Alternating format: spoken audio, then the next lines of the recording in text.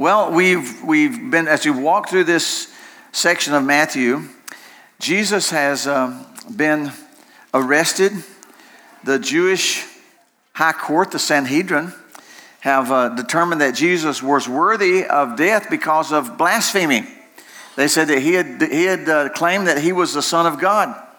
So they took him then to Pontius Pilate, the Roman governor, because under the rule of the Roman Empire, the Jewish people had lost their ability to pronounce the death sentence or carry out the death sentence, capital punishment. So if they wanted Jesus executed, Rome was going to have to do the executing. So they bring Jesus to Pilate. Last week we looked at Pilate's predicament, and it was a predicament. Jesus always confronts us, just like he did with Caiaphas, he did with Pilate. Pilate knew and believed in his heart that Christ was innocent of the charges that the Jewish leaders brought against him. Pilate knew that the Jewish leaders had brought Jesus to him and before him partly out of jealousy, partly out of vengeance, but he knew that their motives were not pure. He knew that. So I want to read this morning a little bit from Matthew. We're actually going to be looking at Matthew 27, verse 27 through 31. It says, "Then the soldiers of the governor took Jesus into the common hall and gathered unto him the whole band of soldiers, and they stripped him and put on him a scarlet robe. And when they had platted a crown of thorns, they put it upon his head and a reed in his right hand. And they bound the knee before him and mocked him, saying, 'Hail, King of the Jews!' And they spit upon him and took the reed and hit him on the head. And after that they had mocked him, they took the robe off of him and put his own raiment on him and led him away to crucify him." Now I want to go to Luke chapter 23. Matthew gives us the version there. Luke fills in one little gap because actually Jesus comes before Pontius Pilate. And then when Pilate learns that Jesus is a Galilean, Pilate, not wanting to condemn Jesus, not wanting to crucify Jesus, Pilate thinks he has another way out. It's another way we didn't look at last week. And this is, if he's a Galilean, I'll send him to Herod. Herod's here in Jerusalem, and he's under Herod's jurisdiction. It's his problem. Let's pick it up in Luke chapter 23. It says, "And the whole multitude of them arose and led Jesus to Pilate, and they began to accuse him, saying, 'We found this fellow perverting the nation, forbidding to give tribute to Caesar, saying that he himself is Christ, a king.' And Pilate asked him, saying, 'Art thou the king of the Jews?' And Jesus answered him and said, 'Thou sayest it.' Then said Pilate to the chief priests and to the people, 'I find no fault in this man.' And they were more fierce, saying, 'He stirs up the people, teaching throughout all Jewry, from beginning from Galilee to this place.' When Pilate heard of Galilee, he asked whether the man was a Galilean. And as soon as he knew that he belonged unto Herod's jurisdiction, he sent him to Herod, who himself was also at Jerusalem at that time." Now, just hold right there. We're going to come back. That's verse 7. Herod is a grandson of Herod, who had tried to have Jesus killed as a baby when he heard the news. Herod is the ruler here who married his brother's wife, Philip's wife. Herod is the one who had John the Baptist arrested and feared John the Baptist because he believed John the Baptist was a powerful man from God, if there was a man from God. And he feared John, but Herod is the one who, because of his stepdaughter dancing and pleasing the whole crowd when they were having a big party and a feast, who Herod promised, "I'll give you anything, man, anybody that can perform like that, whatever you want up to the half of my kingdom." And so he was put in a bind when she said, "I want the head of John the Baptist. Bring it to me on a platter." And so because of pride and because of his word and because of everything that was around him, he did that. And ever since he had John killed, and Herod was fearing that this man Jesus, who they're bringing to him, was John the Baptist reincarnated. And it scared him and he was feared. Let's pick it up on verse 8. And when Herod saw Jesus, he was exceedingly glad, for he wanted to see him of a long season, because he had heard many things of him, and he hoped he would do some miracle. Then he questioned Jesus with many words, but Jesus didn't say anything. In verse 10, and the chief priests and the scribes stood and vehemently accused Jesus. And Herod, when his men of war set Jesus at naught and mocked him and put a gorgeous robe on him and sent him back to Pilate. And the same day, Pilate and Herod were made friends together, for before they were at enmity with themselves. And Pilate, when he called together the chief priests and the rulers of the people, said to them, you have brought this man to me as one that perverts the people, and I've examined him before you, and I find no fault of this man perverting the people what you accuse him of. No, now even I sent him to Herod, for I sent him to you, and lo, nothing worthy of death is done unto him. I'm going to chastise him and to release him. In verse 18, they cried out all at once, saying, away with this man, release unto us Barabbas, who was for a certain sedition made in the city, and for murder was cast into prison. Pilate, therefore, willing to release Jesus, spake again to them, but they cried out, saying, crucify him, crucify him. And he said unto them the third time, why? What evil has he done? I find no cause of death in this man. I'm going to chastise him and let him go. And they were instant with the loud voices, requiring that he might be crucified. And the voices of them and of the chief priests prevailed. And Pilate gave sentence that it should be as they required. And he released unto them that for sedition and murder was cast into prison, whom they desired. But he delivered Jesus to their will. Now, crucifixion was a Roman means of execution, and it was reserved for the worst of the worst criminals. The crucifixion was meant to be a painful, excruciating, humiliating death sentence that was to serve as a deterrent to anybody else that would dare break Roman law the way the person being executed, the victim being executed. So usually they would put on the cross or around the neck of the person being executed a sign telling what crimes this person had committed. And it's for these crimes that this person is being treated in this way. And of course we know above Jesus, on the cross above Jesus, Scripture says that they printed a sign. And what was on that sign? King of the Jews. Jesus Christ, King of the Jews. Now, I've not had a lot of experience being around nobility as far as kings and queens and things like that. Some of you may have, and some of you may have actually, you can watch the royal wedding they had on television, and it took up a lot of stuff and all this. What I've seen on TV and what I've heard is that there is a certain nobility because of the position brings with it certain pomp and circumstance and the way things are supposed to be done. They're treated like royalty. Recently, down at the Great Commission Foundation board meeting down in Noonan, I sat with a guy, Harley Rawlins, and Harley was there with Operation Mobilization in the early days, and so he was on the ship, the Logos, and they docked for the first time many years ago in the country of Ethiopia on the east coast of Africa, and this was back when their king was Haile Selassie. Some of you older ones will remember him, last king of Ethiopia. He would later be taken by the communists and put in jail and die some mysterious death while he was in the custody area of this regime. But Haile Selassie was the king of Ethiopia, and he was going to come and cut the ribbon and open the book display and open the ship, the Logos, to the nation of Ethiopia.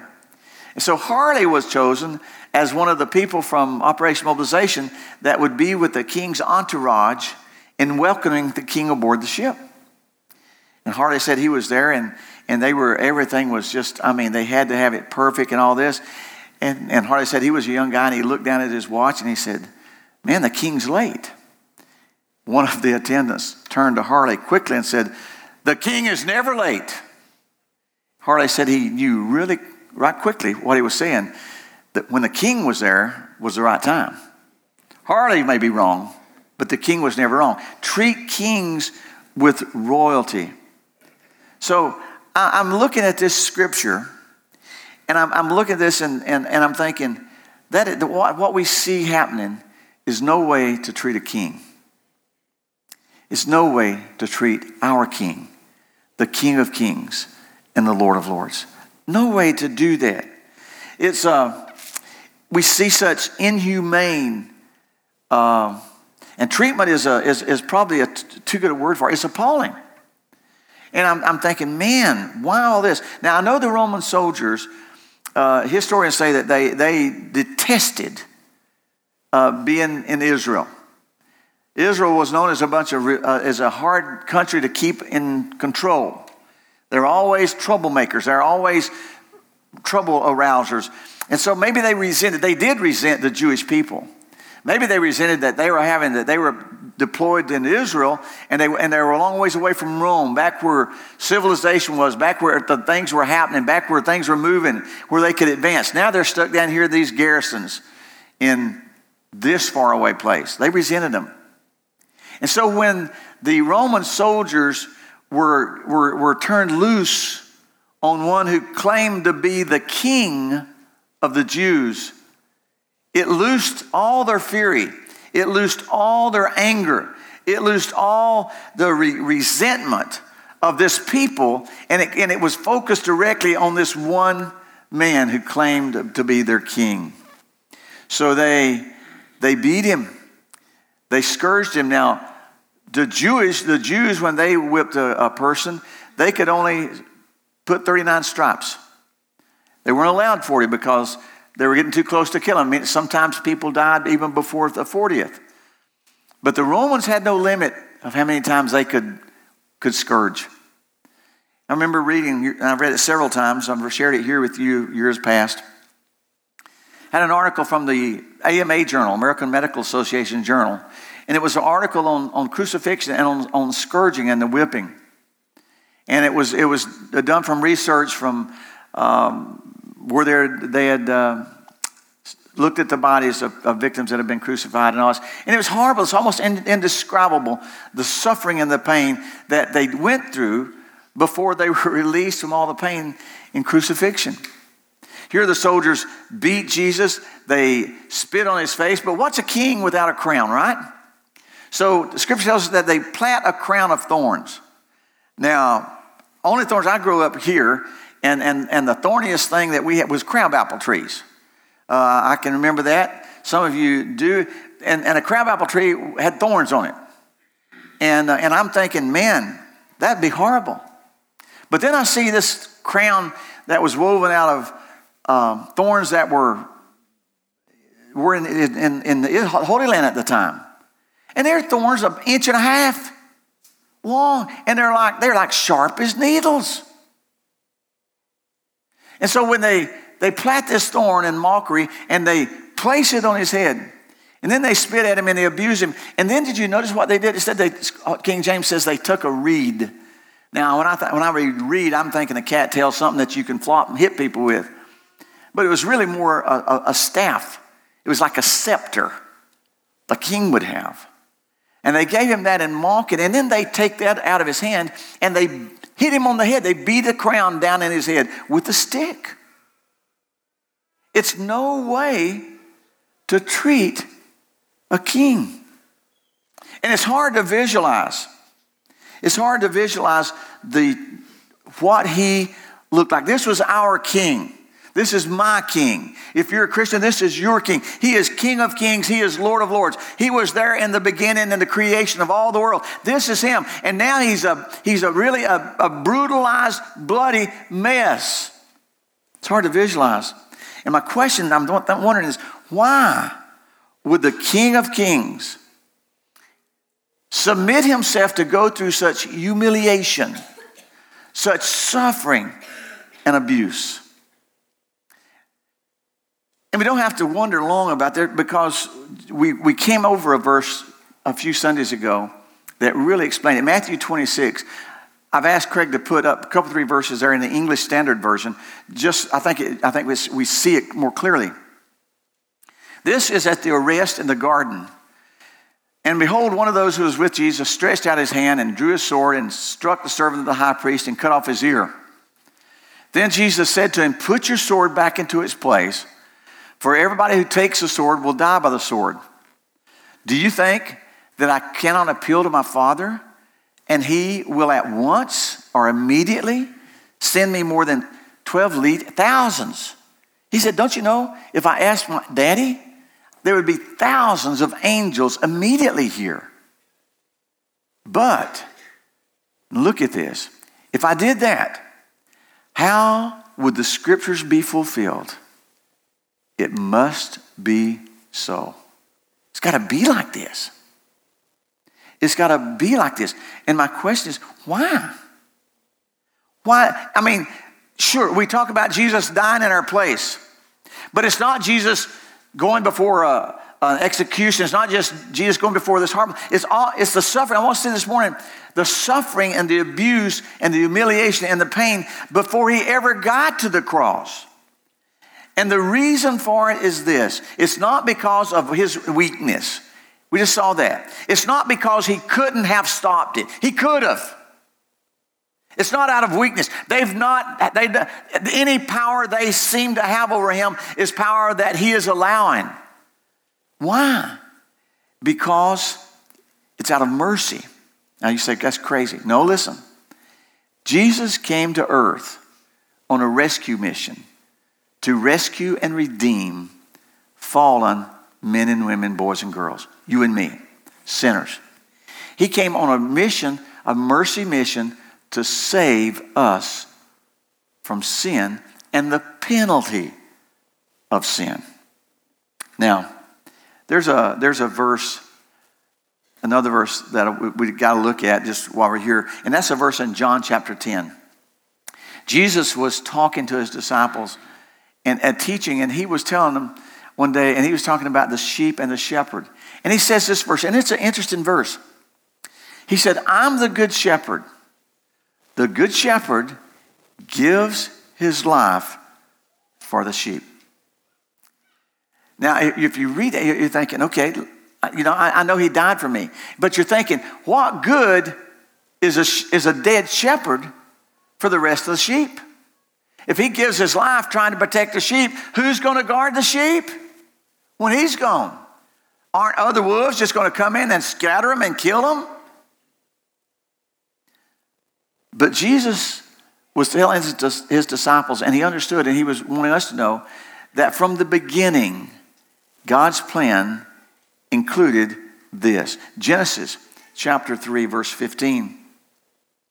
When Adam and Eve had sinned and ate of the fruit in the garden, and when God had come to walk and to talk with them in the cool of Eden, and they had hid themselves, and as God spoke to Adam and he spoke to Eve, then he says this to the serpent: "I will put enmity between you and the woman, and between your seed and her seed. It shall bruise thy head, and thou shalt bruise his heel."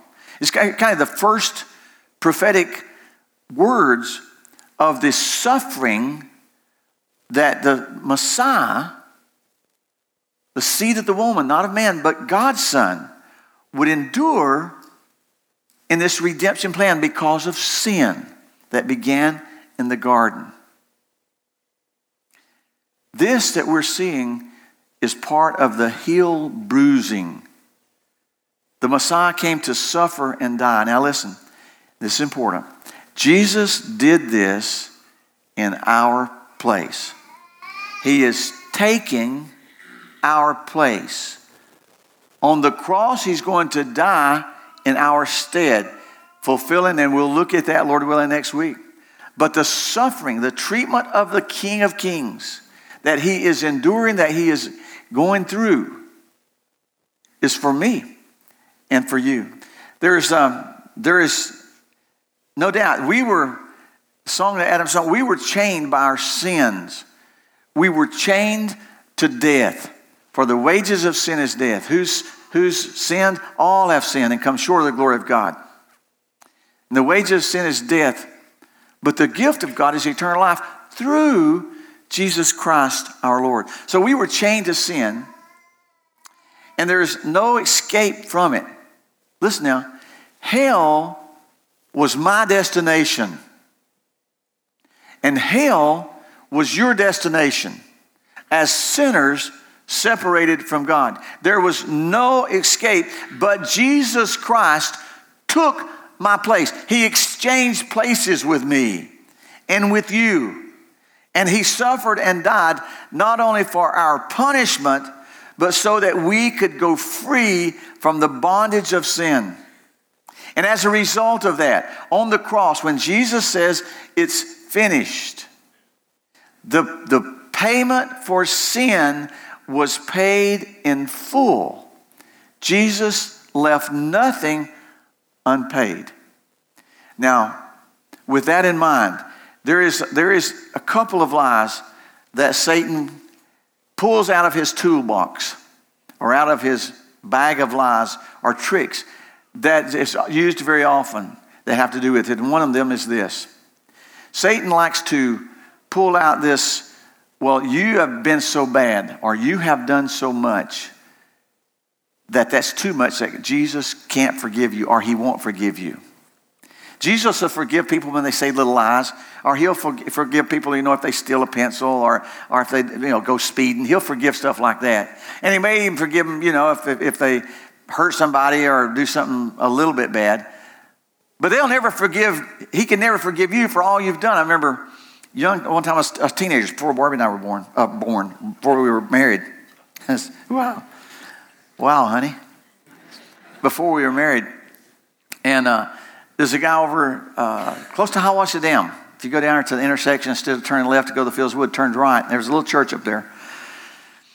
And remember a guy, he came up and was talking to me, and he had just got out of prison.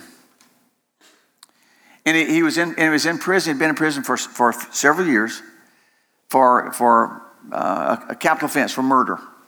And it was it was bad. Murder's always bad. But it was really bad. And he had served his time, and they had let him out on release. And he happened to be at church that night. It was we were kind of having a youth rally, and he wasn't a youth, but he was there. And afterwards, he came up and began talking to him. And he said, "No, God can't forgive me." I said, "God can forgive anybody." He said, "No, you don't know what I've done. I've done too much.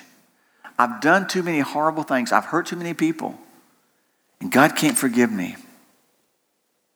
And I looked, and with all the hopelessness of a soul that was lost and doomed for hell, Satan was lying to him and telling him, there's no hope. Prison was easier than being out and what was going through his mind. And he was there, and he was waiting on maybe a relief that death would bring, but then he knew that after that was going to be eternal separation from God. And he was looking for hope. And Satan was pulling the lie, you've done too much. Let me tell you, here this morning, if you and I knew the story of each one here, we would stand in amazement, not of the sin, but of the Savior. Because His grace and His glory and His love is greater than all our sin. And He endured that. And when we stop and we look and we see what He endured, the suffering even before He gets to the cross, and we see that and we say, why would a king? There's a song that Nelson sang on the CD, Mildred and Barbie and I happened to hear it this week. I woke up this morning going through the house singing that. Sometimes Nelson would sing, who am I that a king would bleed and die for? We think of who he was, the King of Kings, the King of Glory, this sinless Son of God, this man, this awesome, great man, and yet He's taken my place and your place. And there is nothing that's out of reach of his love. Adam sang that, the praise and worship team read those verses. There's nothing, no sin, nothing in heaven and earth, anywhere around that can keep the perfect love of God from forgiving us. Sometimes Satan will pull out that, boy, that's that's worth amen. Clap or say amen. Or just say, yeah. And sometimes Satan, if he don't say to you, "Oh, you've done too much," or "You're too bad," or "You're too ugly," or "You keep doing this," well, that's the one he always pulled with me. You know, I knew God could forgive, and I knew God's greatness and God's goodness. But with me, Satan said, "Man, you keep doing it, man. You keep sinning. You keep sinning. Do you think he knows you're going to do it again? And you're going to ask him to forgive you?" And then I think of the verse where the disciples were kind of having a hard time with this forgiveness thing. And they said, "Lord, man," probably one of them thinking about his brother. Said, "My brother offends me 7 times in a day. How many times, when is the limit?" Right? Where's the limit? And of course, Jesus, what did he say? 70 times 7. And I think that was in a day. I'm not sure, but that's 400. That's a bunch. And I'm thinking, Jesus, with Jesus what he's saying, there's no limit to his forgiveness when we come to him. There's no limit to that. Sometimes Satan tries to say that God's love is not strong enough to forgive us. God's love is not strong enough to change you. He changes other people, but you just got to pray a prayer and then kind of act like you're changed and nothing's really changed. No, man. Why I'm on Nelson this morning. I'm hearing him say this, Mildred. Remember Nelson saying that he paid much too high a price to have my heart just stirred from time to time and never really be changed? If you're here this morning and you kind of catch yourself playing religion, don't you want to stop that? Don't you want to stop pretending? Listen, you say, well, then do I got to go around with a smiley face all the time and just say, praise Jesus, and the car tears up and I say, thank you, Lord, for tearing the car up, and and I get bad news and we say, thank you, Lord, for bad news and that crazy stuff? No, you don't have to do all that. You just got to be real. You just got to be real and love him. But most of all, just receive his love for you. I was praying. You know, every one of us here, somebody and I was talking about this morning, everybody here has family and has family needs and problems. Somebody was talking, JR and I were talking earlier, and we were talking about a good friend, mutual friend, and he said they've got so many things going on, and he began talking about one's dealing with cancer, and one is dealing with addiction, and one's dealing with this, and one's dealing with that. And I'm looking, I'm saying, you know, every one of us have got things we're praying for. I found myself praying recently, Lord, this is a situation, Barbie and I, Lord, we love you, and we love this person over here, and I'm praying, Lord, what can I do? And boy, the Lord just stopped me. I'm wanting to fix it. I'm wanting to fix it. And I've already read these verses and was thinking about it today, and the Lord said, Jerry, just pray that they can see how much I love them. You can't do that. You can't fix it.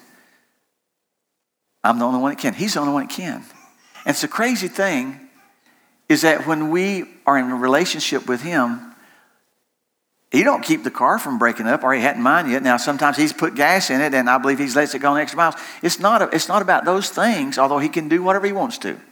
Okay? He's a better mechanic. We got some good mechanics in here, but I want to tell you, if Jesus wants the car to run, it'll run. Okay? There's more than one of us in here that's driven many miles late at night on an empty tank of gas when there's nothing open, and we knew that God was doing the powering, right? Forget that. Can't figure it out. There's more than one or two in here this morning that know what it's like to look at your bank account or your checkbook and have the end of the month coming up and there's nothing there. And we've got to watch God's economy somehow provide food when we get him have money to provide it. Different ways. You can't outdo him. But what I'm saying is, when Satan comes at lies and says, God can't do this, God won't do this for you, look and see my King and see my Savior and know what he's doing and why he's doing it. He's doing it for you. He's doing it for me. Stop and look. Stop and think of why a king would allow himself to be treated like this. It was for me. It was for you. I was the one deserving of that treatment. Our King endured the rejection. My King endured the humiliation and the abuse. My King endured the pain so that he could set me free forever. Not just in this life, but forever. Wow. When I think of that, and I think of his kingdom, an eternal kingdom, where there will be no more pain, where there will be no more suffering. Wow. Life and joy. And it only says that, but he says that he, in the exchange for us, when we receive his forgiveness, he says he gives us life worth living. That's what the guy was looking for over at Hawasadam. But Satan had him believing a lie that he couldn't find it. Have you found that? Have you found a life worth living even in the midst of life? Because you serve a king who's greater than all that's going on around us right now? Wow. So while Jesus is protecting us now, I'm going to read this. This is the last thing I got down. He's ruling things for us. He's working things out for our good. He asks us to lift our eyes heavenward and see what's coming.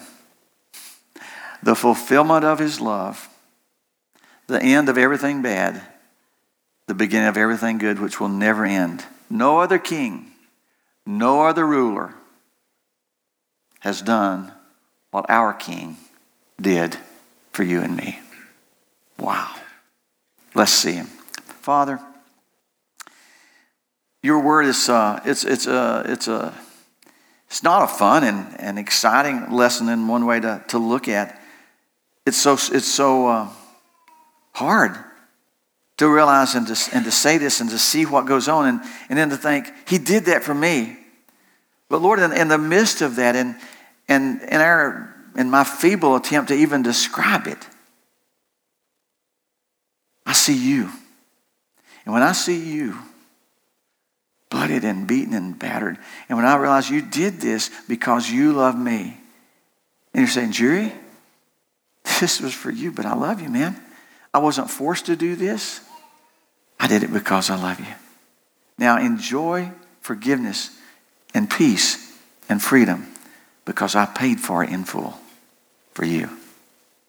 If you're here this morning with your head still bowed and was just wait before him, if you've been asleep, kind of wake up just a tad right here. And if you've been listening, maybe you're here and you've believed in Christ. You believe that Jesus was God's Son. Historically, you know that he did miracles, that he was a good man. But this whole concept of him being a king and of him taking your place and suffering for you and for me, it's kind of new to you. And you realize that he is king and he wants to be your king. And you want to receive him this morning. You want to say, Jesus, I want you to be my king. I want you to serve you as my king. And there's probably a stirring in your spirit or down inside somewhere, and it's not just that you're hungry and it's time to eat. But you understand and you know that it's God speaking to you and saying, you need to do this. You need to do this.